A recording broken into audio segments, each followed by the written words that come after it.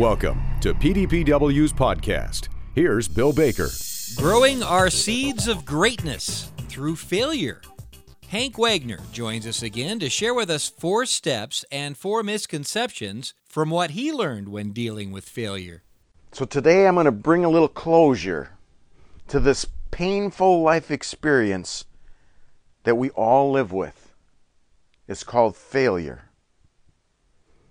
I've been transparent with you the past few weeks as I've shared a very small portion of my failures, especially those attached to my intense fear of public speaking. But I haven't given you tools or something that you can do to deal with your failures, whether they're deep personal ones like mine related to public speaking that I shared, or some of those small daily ones that you endure either in your business and your relationships or personally. I'm going to give you 4 steps to help you get the fruit out of all of them. Yes, there is good. There's often a lot of good, a lot of positive that comes from failure, and these 4 steps will help that happen. I'm also going to give you or talk about 4 misconceptions connected to failure. So let's look at those 4 steps. And all of them are necessary and extremely important. If you skip any one of them, you don't get the fruit. Step 1.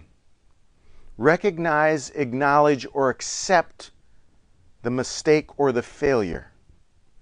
And this is really hard for some people. We've all been to sporting events or watched them on TV, and occasionally you'll see the referee will call a penalty on somebody. And immediately the athlete races over and begins to argue with the referee. Either that it wasn't his or her fault, didn't happen, or somebody else did it. They're missing the first step. Recognize, acknowledge, and accept that it was your mistake.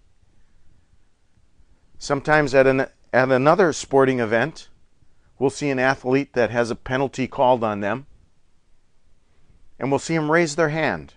They'll raise their arm high and hold it there for an extended period of time to let everybody know, yep, I made the mistake and I accept full responsibility for it. That's the place where we need to be. Acknowledge the mistake or failure. It's okay. It happens. It happens to everybody. That takes us to step number 2. Learn the lesson. If you just acknowledge the mistake and call yourself stupid or a loser for the rest of your life and never get beyond step 2, which is learning the lesson, you still don't get the fruit. And the best way to learn the lesson, or maybe the best way to make sure that you learn the lesson, is to ask an extremely important question. And if you get this question and put this question into place in your life, everywhere in your life, it'll make your time during this podcast worth it. This is the only thing you need to remember out of this podcast to have a complete life change. The question is, what do I need to do differently so this never happens again?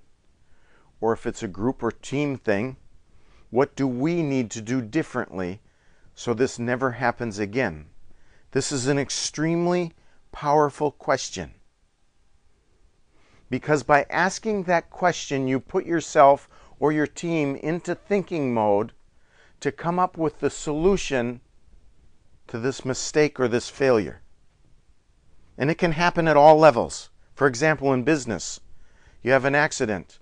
An employee runs into a gate or breaks something, and you ask them, what can you do differently so this never happens again? Then you prevent the same mistake from happening over and over, or at least you get beyond step 2 to preventing that same mistake over and over. Or what about in relationships? Same thing.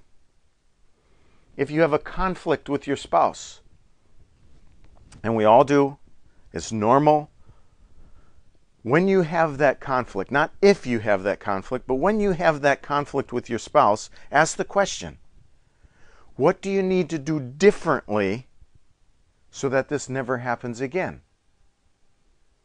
Or you personally. If you have that mistake or that failure that you're beating yourself up about, just instead ask the question, what do I need to do differently so I don't repeat this same mistake over again?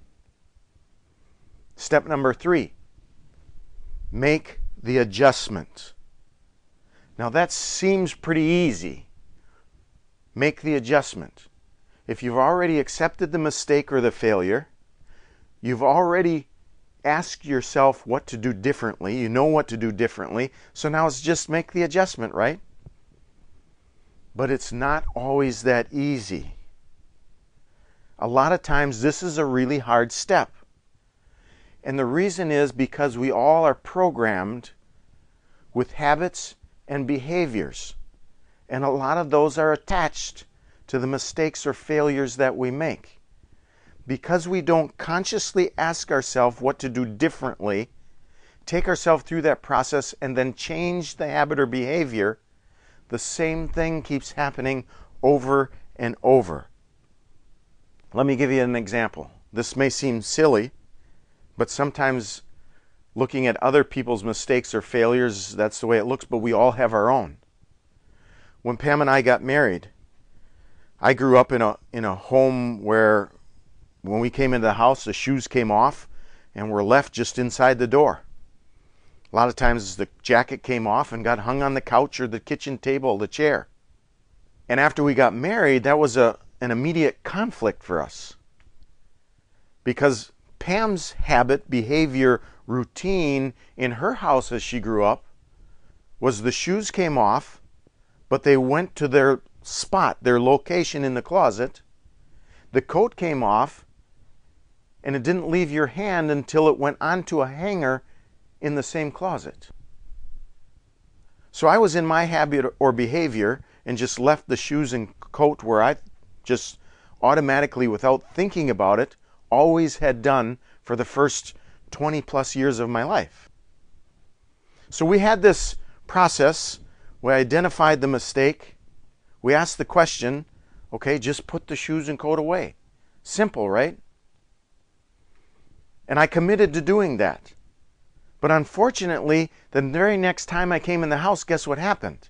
Because I was programmed, I had this behavior that just automatically happened without thinking about it. The shoes came off and went by the door, and the coat laid on the couch. And here we were back at conflict. I needed Pam to help me. So I said, whenever this happens, please help me reprogram myself and just gently, kindly, lovingly say, honey, remember we talked about this? Oh, yeah, that's right. And guess what? It doesn't happen anymore. Well, it hasn't happened for many, many, many years. So we may need to help other people get past this step, make the adjustment, have a plan, have a accountability partner, or whatever you need to do to help that person or that team make the adjustment. And then there's step 4. Move on. This should be the easiest of the 4, but some people think that this is the hardest one because they are their own worst critic. That's how it is. When we make a mistake, we remember all of our mistakes. And it's like we can't forget them. We need to be able to forgive ourselves or others and move on. We've got to be able to get past that mistake. Otherwise, we never get the fruit. We never rise to the new place that overcoming that mistake allows to happen. Okay, 4 steps. Recognize it. Learn the lesson by asking the question, what do we need to do differently so this never happens again? Make the adjustment and move on.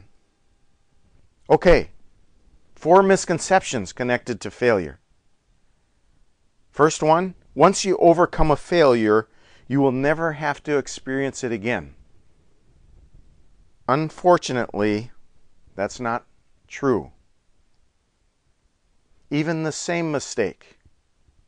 For example, I had this intense fear of public speaking, as you know, as I've shared with you over the past few weeks. And I failed miserably a number of times. Now I can make it out on the stage. I still deal with it to a certain extent, but I've overcome a bunch of it. However, because of me overcoming some of that failure and rising to another level, I have new expectations. And attached to new expectations, there's also the potential for failure. Think about it this way. All of us have a comfort zone. All people have a comfort zone. We are built to want comfort. So this comfort zone that is this imaginary circle all around us, we automatically try to remain in that comfort zone because we like to be comfortable. Outside of that comfort zone is where failure lies. So every time you overcome a failure, you increase the size of your comfort zone, but there's still that zone of failure around you. That's okay. It's normal. It's part of life. Think about it this way. Everything that is now easy for you was at one time hard. When you rode a bike for the first time, you probably had training wheels. And the first day you maybe fell off that bike 15 times. The next day you only fell off maybe 5 or 10 times. If you would have been content with that, falling off the bike with those training wheels 5 or 10 times and never moved beyond that, you'd still be at that place.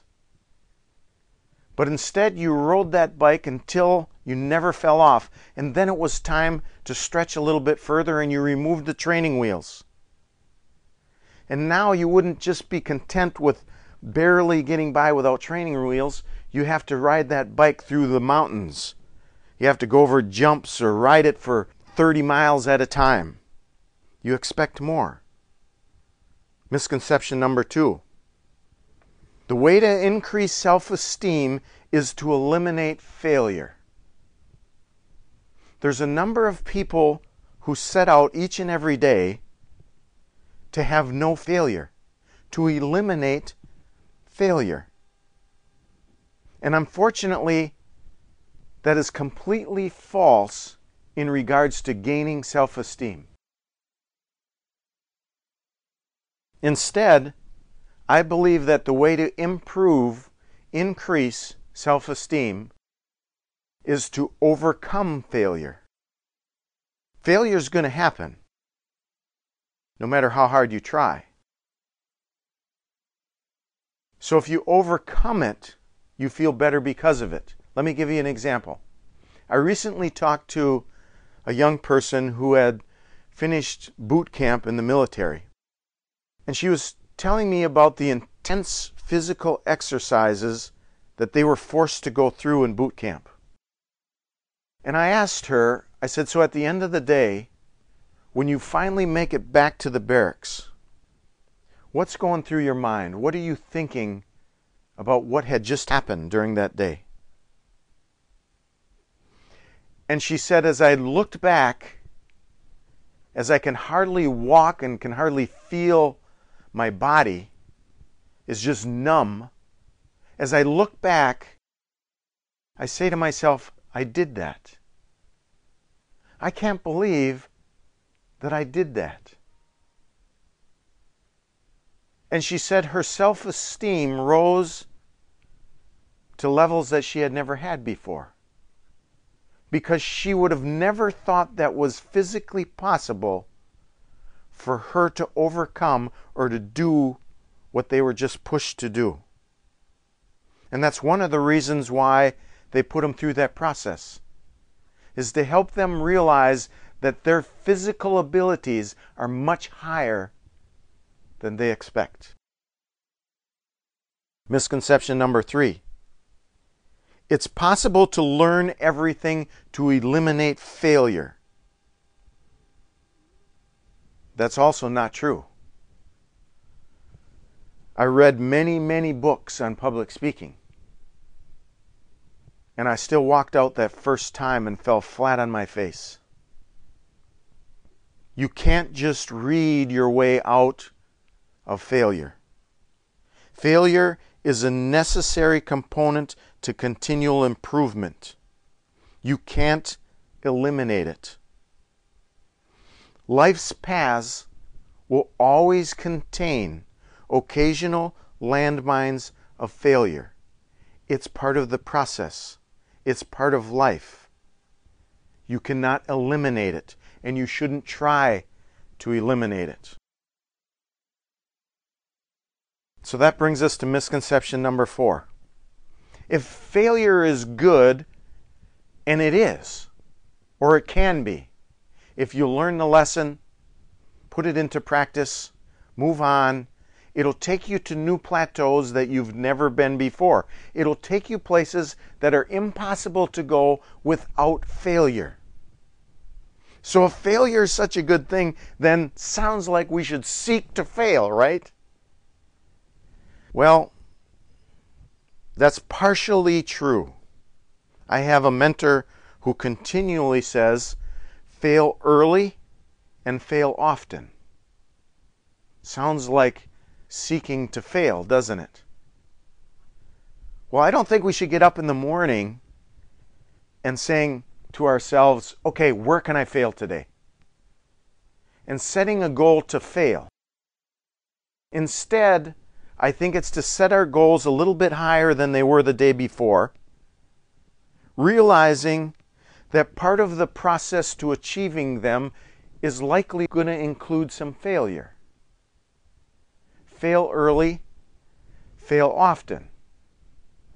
If you had never failed in the process to riding a bike, by avoiding riding the bike, then you still would not know how to ride a bike. Don't try to eliminate failure, but also don't go out there and try to fail. Set your goals, set your expectations just a little bit higher, and failure will happen on its own. And that's okay. So let me finish with this thought. I firmly believe that every person, every single human being on this planet was born with seeds of greatness. That's right. There's seeds of greatness already in you, and they've been in you since the day you were born. And it does not matter what stage of life you're in. Does not matter what age you are.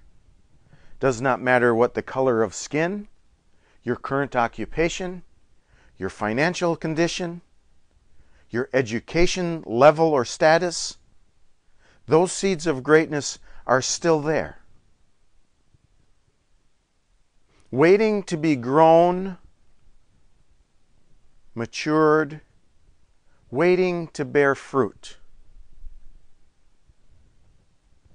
And failure is going to be a necessary part of the process to develop and mature those miraculous seeds that are in you and every other person you'll meet.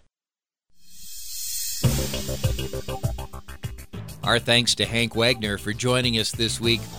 To the professional dairy producers, you are the most important asset on this planet. Thank you for listening, and have a great week. Brought to you by the PDPW, Dairy's professional development organization. More details at pdpw.org.